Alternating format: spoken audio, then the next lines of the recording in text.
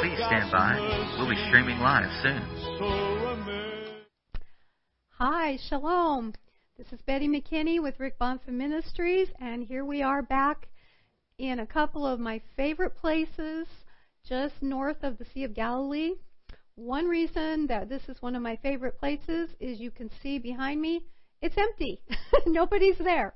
And these are the kind of places I love to go. I love to take groups where they are the hidden treasures, like, well-kept secrets. Hardly anybody knows about these places. There's no gift shops. But what there is here is the ruins of an ancient town called Chorazin. And if you remember me telling you from previous teachings, just north of the Sea of Galilee is an evangelical triangle, 3 cities, Capernaum, Bethsaida, and Chorazin. So Chorazin, what's here behind me, makes up the 3rd city of this evangelical triangle where Jesus did most of his ministry, most of his miracles. And what we come here to see is the impressive remains of this synagogue. That was the synagogue that was there during the time of Jesus. If you recall from our teaching in Capernaum, that synagogue in Capernaum is made of white limestone. It was built in the 4th century. It's not the synagogue that Jesus taught in and healed the man with the withered hand, and so many stories we know from Capernaum. But this synagogue is the real deal. It is made of the black volcanic rock from the 1st century when Jesus was here. And something that is very impressive here in this synagogue is what's called the seat of Moses. Now, the real seat of Moses that archaeologists found in this synagogue is actually in the Israel Museum in Jerusalem. It's that important. But they have reconstructed a replica of it so you can get a sense of the seat of Moses. What's so important about that? Well, Jesus referenced it several times. It is a position of authority in the synagogue. And what I want to talk to you about here from this place of Chorazin, you're like, Betty, why do you go to this place? It's just a synagogue. It's a place where nobody goes. But it shows us something very important in the life of our Lord Jesus, how the synagogue played a major role in the life and the ministry of Jesus our Lord. So he references this seat of Moses, to which I just referred, in Matthew 23, verses 2 and 3. I'll just start at the beginning of the chapter. Then Jesus spoke to the multitudes and to his disciples, saying, the scribes and the Pharisees have seated themselves in the seat of Moses. Therefore, all that they tell you, do and observe, but do not do according to their deeds, for they say things and do not do them. So Jesus made a point that this is a place of authority. Those who are the leaders seat themselves in the seat of Moses. And you need to listen to the law that they teach, but also notice they themselves do not keep this law. They do not practice what they preach. Another place we see Jesus in the synagogue and the seat of Moses is pointed out again is in Luke chapter 4. And this takes place in the synagogue in Nazareth. And in chapter 4, verse 20, I'm going to actually read this whole section in a minute, but in verse 20 it says, and he closed the book and gave it back to the attendant and sat down. Where did he sit down? On the seat of Moses. And the eyes of all in the synagogue were fixed upon him. We know he sat on the seat of Moses because he was the reader of the scroll that day, and the one who had the authority to be the speaker in the synagogue that day would have the honor of sitting on the seat of Moses. Now, a couple things you may or may not know about synagogues, that the front door of a synagogue is always to face Jerusalem. So as you travel around Israel and you visit different synagogues, both practicing ones and also historical ones like this one, they may be pointed this way or that way, depending on which direction they are situated in relation to Jerusalem.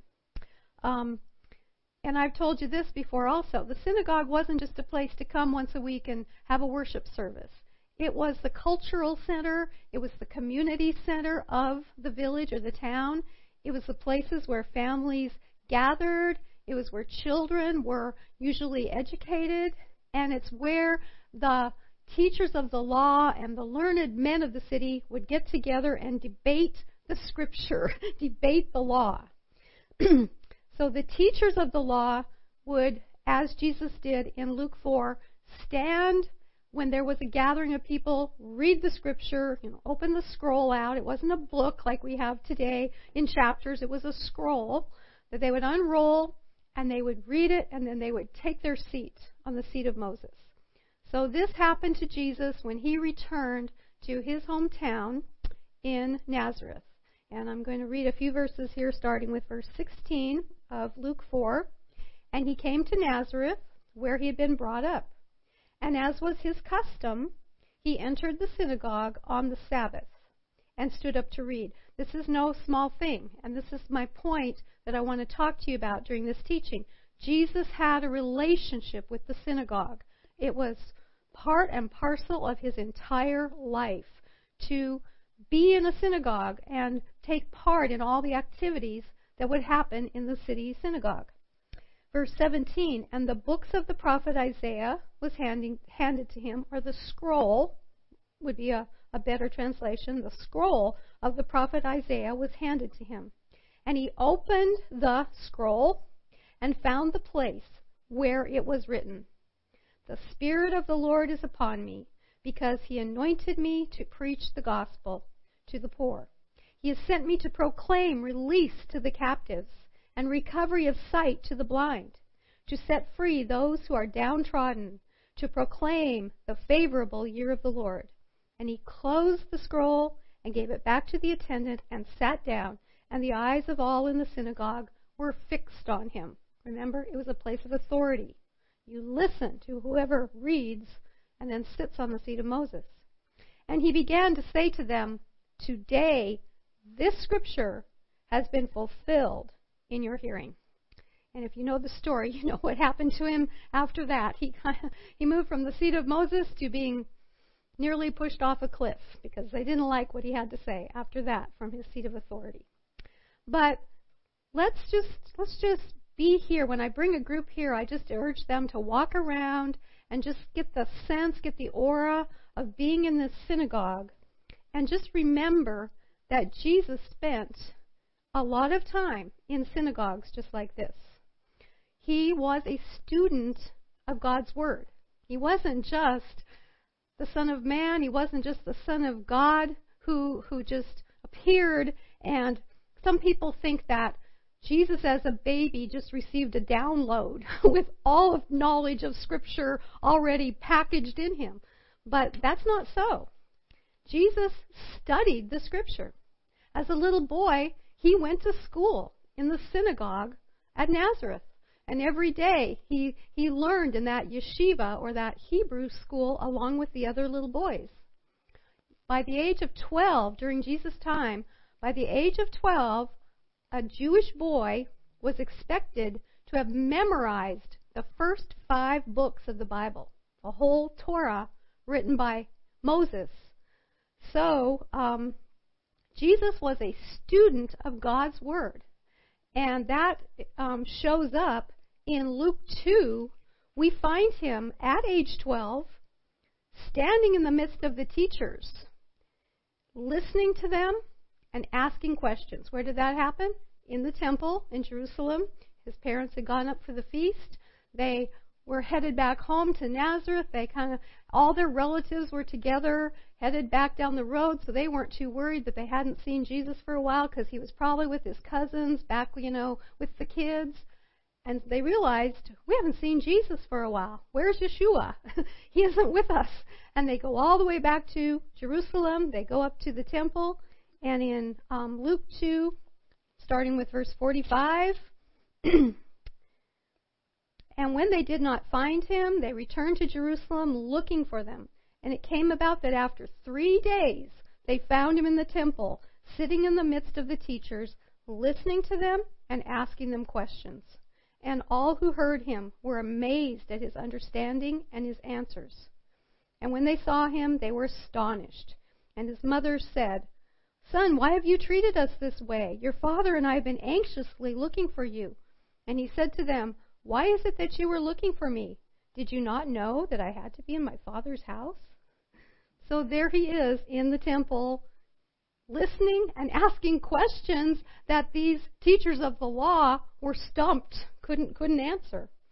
So that just shows us how well versed in Scripture Jesus was, that he could discuss and debate the meaning of the Scripture with teachers far advanced in age.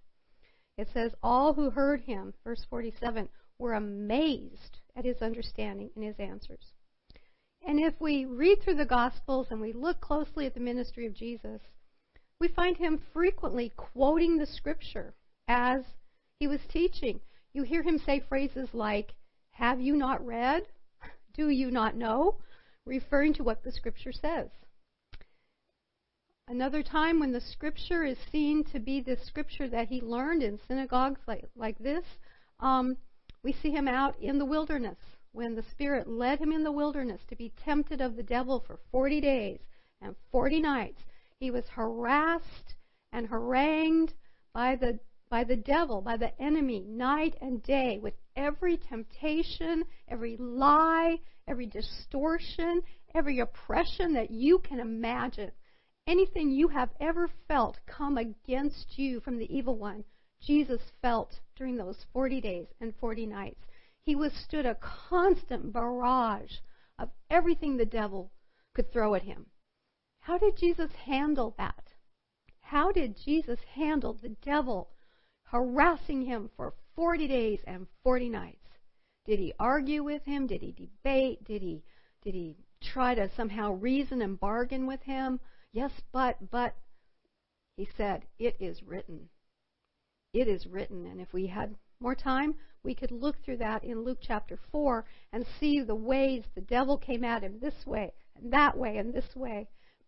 And there's recorded there 3 different discourses of many where he just answered the devil with the Word of God. It is written. He had this Word of God in his heart. He had it ready in his mouth when he needed it. I tell people, if somebody breaks in your house and they're threatening your family, you don't have time to run down to the basement, find the key to the gun lock, your cabinet where your guns are, open it, find your gun, get out the ammunition and load it. You're dead by then. You have to have it locked and loaded by your bed. You need the Scripture in your heart and in your mouth, ready to go when the enemy comes against you. And that's exactly what Jesus did. God revealed himself to Jesus as he grew and as he came into his ministry. He revealed himself through the Holy Spirit, who was constantly with Jesus leading him, but also through the Word, the Scripture. Always the two must work together in our lives. We must find that balance of being led and receiving revelation by the Holy Spirit, but that always lines up and is coupled together with the Word of God. And Jesus exemplifies that for us in his life and in his ministry. When he comes to the end of his ministry, in Acts 17, he's praying for his disciples. Remember the famous prayer of Jesus in, did I say Acts? I meant John. John 17. Remember that famous prayer of Jesus. And in John 17:8, he's not only praying for his disciples who are there, he's praying for us, because he says he's praying for all those who believe through their word, and that's you and me. And in verse 8, 17:8, "For the words which thou gavest me," Jesus speaking to his Father, "I have given to them, and they received them and truly understood that I came forth from thee, and they believed that thou didst send me. The words which thou gavest me, I gave them." Jesus, the Word, gave them the Word of God. After his resurrection, this is just such a great story. Again in Luke gives us so many great insights into to the life of Jesus, and especially his relationship with the Scripture, his relationship with the Word. This is after his resurrection, and you may recall this, on the road to Emmaus, which heads out west of Jerusalem between Jerusalem and what is now Tel Aviv or Jaffa. There's two disciples walking along, and suddenly Jesus appears, and they don't know who he is. They say to him, it's humorous, "Are you the only one that doesn't know all the things that have been going on? Where have you been?" And then in verse 27 of Luke 24, "And beginning with Moses and with all the prophets, he explained to them the things concerning himself in all the Scriptures." He explained the Scriptures, how they all pointed to him. So, I think I've made my point. Our Lord Jesus had a relationship with the Word of God. He submitted himself to the Scripture. He obeyed the Scripture. He trusted the Scripture. He imparted the Scripture to others. And if Jesus, our Lord, loved the Word of God and knew it and used the Word of God so much in his ministry, what does that say to us? We need the Word of God, just like he did. Amen? So that's the lesson of this lovely little place, Chorazin in the Galilee. Now we're going to move on. This is a 2-for-1 day.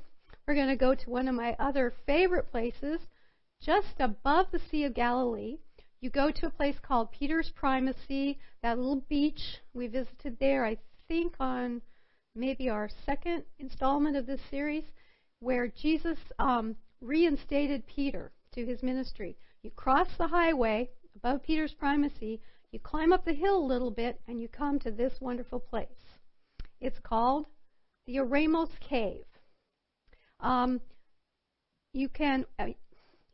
don't know what it looked like 2,000 years ago in Jesus' time. Erosion has probably made it a lot smaller. It's washed dirt down, so it's a lot smaller now than it used to be. But I love going to this spot because Jesus, he spent a lot of time in the Galilee on foot, and as you walk around the hills above the Sea of Galilee, you know that Jesus knew every nook and cranny of this area. He knew every cave. He knew every hill. He knew where to get away. When he needed to get away from the crowds, when he needed to get away from the pressing mob, he knew places, he knew hiding places up there around the Sea of Galilee. And this very cave could have been one of his, just by its location and events we see happen in Capernaum and there along the shore, the north shore of the Sea of Galilee. Events would happen, and then we see over and over in Scripture, over 33 times in the Gospels, it says Jesus would often slip away to a lonely place to pray. That's what eremos means.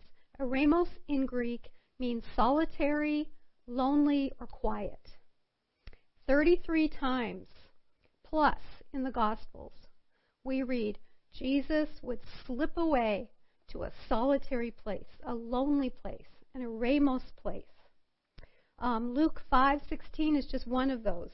But Jesus often withdrew to lonely, eremos places and prayed. He would go there, places like this cave, to commune with his Father, to be strengthened by him. Sometimes he would invite his disciples, let's come away. Let's come away to an eremos, a lonely place. Let's go pray. Before he chose his first 12 disciples, before he went around and called them from whatever they were doing, fishing or sitting in a tax collector's booth or whatever, we see him praying just before he goes out to choose his disciples, because he's being led in everything he does by his Father and by the Holy Spirit revealing to him. So just as we, in our former place, Chorazin, saw how important studying and knowing the Scripture was to Jesus, how much of a discipline that was in his life, another aspect that was so important in the life of Jesus was his life of prayer. Knowing he had to get away. He couldn't just constantly be healing all day long. He couldn't be teaching all day long. He couldn't just be doing ministry and seeing needs all day long. He had a very high priority of going away to refresh and recharge himself in his Father and hear from him, what's my next move, Father? Where am I to go next? What am I supposed to do with this situation? The most excruciating night the world has ever known took place in a lonely place, the Garden of Gethsemane, on the Mount of Olives. Jesus was there praying and asking, not my will, Father, but yours be done. So this was a habit, this was a discipline that was so important in the life of our Lord. If you go to Israel with me, I always do a study guide and try to show you in the Scripture, why we're visiting this place, what validity it has in the Scripture. I have a bazillion references to times when Jesus went away, goes away to pray by himself, or says to his disciples, or maybe just to the three, Peter, James, and John, come on, let's get out of here. Let's go to a lonely place. So let's look at one day in the prayer life of Jesus that we find recorded in Mark 6. Mark 6. John the Baptist, his cousin, his dear friend, had just been beheaded in the most cruel and just disgusting manner. His head, served up on a platter to Herodias. So Mark 6:27 is where we can begin through verses 32. And this talks about John the Baptist. Immediately the king sent an executioner and commanded him to bring back his head. And he went and had him beheaded in the prison, and brought his head on a platter and gave it to the girl, and the girl gave it to her mother. And when Jesus' disciples heard about this, when John's disciples heard about this, they came and took away his body and laid it in a tomb. And the apostles gathered together with Jesus, and they reported to him all that they had done and taught. And he said to them, come away by yourselves to a lonely place and rest a while. For there were many people coming and going, and they did not even have time to eat. And they went away in the boat to a lonely Eremos place by themselves.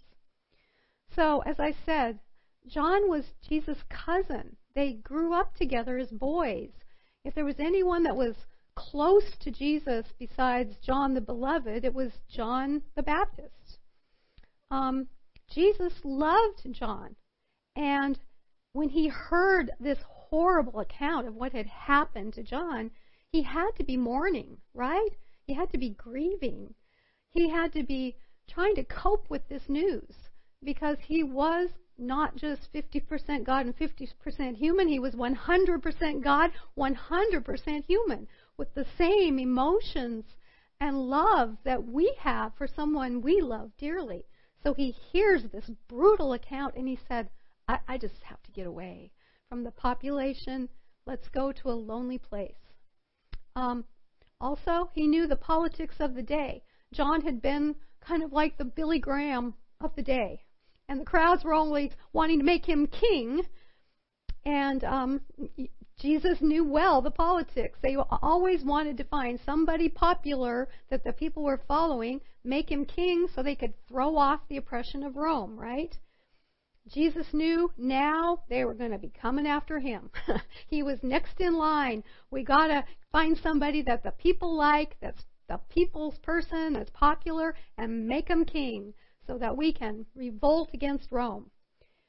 The crowds were already stirred up about the miracles they had heard about Jesus doing. They were already talking about making him king. He knew that he was next on the list also with Herod Antipas. If he had done that to John, Jesus knew he was probably next on the hit list.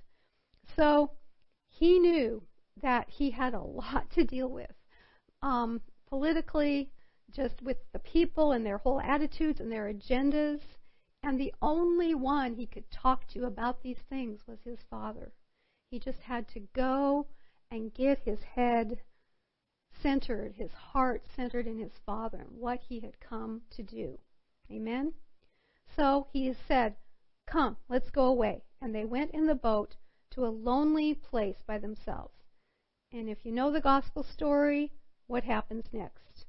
The crowds come and crash his time. He needed that time to mourn. He needed that time to just hear from his Father in this politically charged environment. But the crowds crashed his time of being alone. And he could have just said, "Go away, I can't take it now." But he had compassion on them. The scripture says he had compassion on the multitudes who kept following him, and he taught them, and then he and the disciples ended up experiencing the miracle of 5 loaves of bread and 2 fish being multiplied to feed 5,000 men and maybe 10,000 women and children, maybe 15,000 to 20,000 people.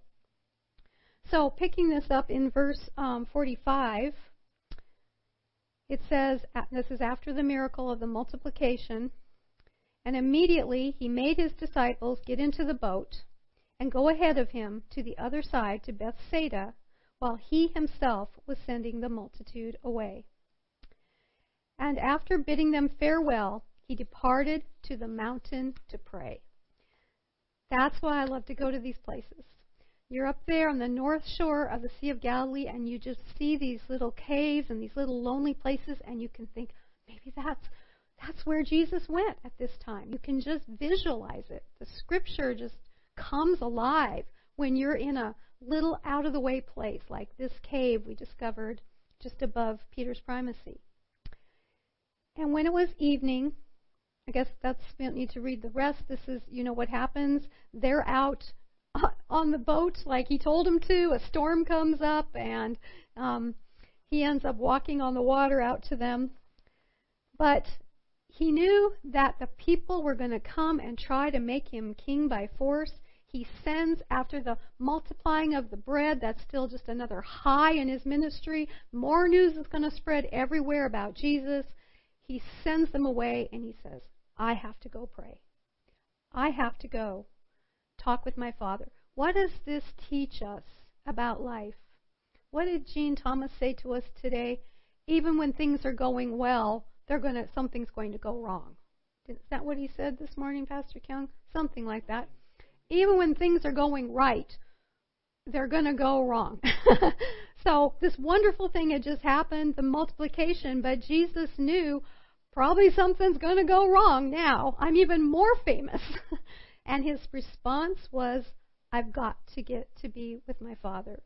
He sets an example for us when pressing situations come upon us, when we're not sure where to turn next because the pressure is so great and there's so many agendas and voices all around us.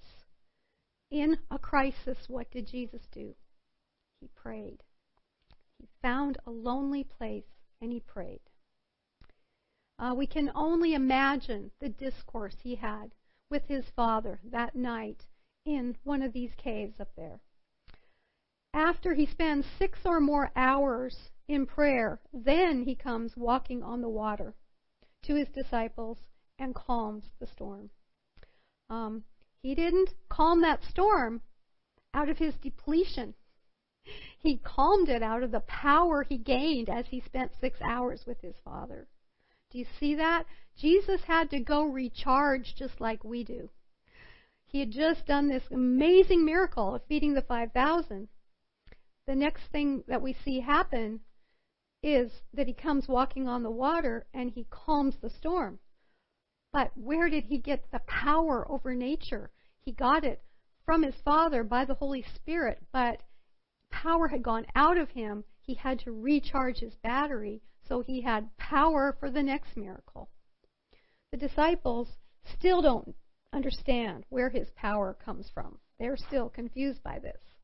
But as they spend time with him, they begin to see this habit of their Lord, this discipline, that in between these incredible acts, you find Jesus off somewhere in a solitary, eremos place. And as he ended his ministry, we find him in the Garden of Gethsemane.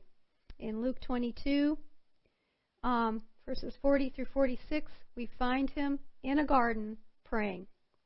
His last act of ministry before going to the cross to be arrested for being arrested and then going to before Pilate and going to the cross was to spend all night in prayer with his Father. So the disciples, they finally were getting it. You know, after 3.5 years of following him around and miracle after miracle, they were seeing that he had this habit, he had this discipline. And they finally realized, wow, Lord, prayer is really important in your life. See, all they knew was Jewish rituals. They were good Jewish boys. They knew how to say Baruch atah Adonai Eloheinu melech haolam before a meal, and they knew how to say all the ritualistic prayers. But they saw something much deeper in terms of prayer between Jesus and his Father. And we see them come to him in Luke 11:1, and they say, Lord, teach us to pray. Right? They know how to pray. They're Jewish boys. They know how to, there's a prayer for everything. But they're talking about something different. You commune with your Father. Power comes out of that. Those times you spend with him, you give it priority, and then we see what the result of that is. Teach us your secret. How do we pray? We call this the Lord's Prayer, but really, I've heard people say it really should be called the disciples' prayer because he is teaching them, well, here's an example. When I go to be with my Father, here are the kinds of things I say to him. And he gives us some advice, kind of a pattern to follow.